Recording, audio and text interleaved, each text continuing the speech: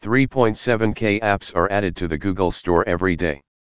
Out of these, you would barely remember and download 10 new apps every few months.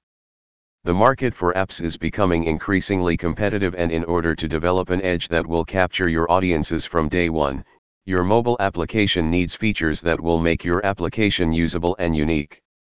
In almost every aspect of app optimization, the one constant has always been top-notch UI/UX design and development. In this post, we will be focusing on user interface aka UI, but will also be mentioning a bit of user experience, UX. While both are different and often erroneously interchangeably used, their benefits and purpose does connect them. User interface is the way your app looks when a user has downloaded it and is exploring the way the app works.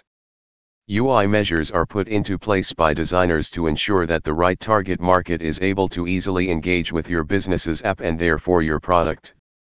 The primary components that fall under user interface include the graphics and presentation of the app.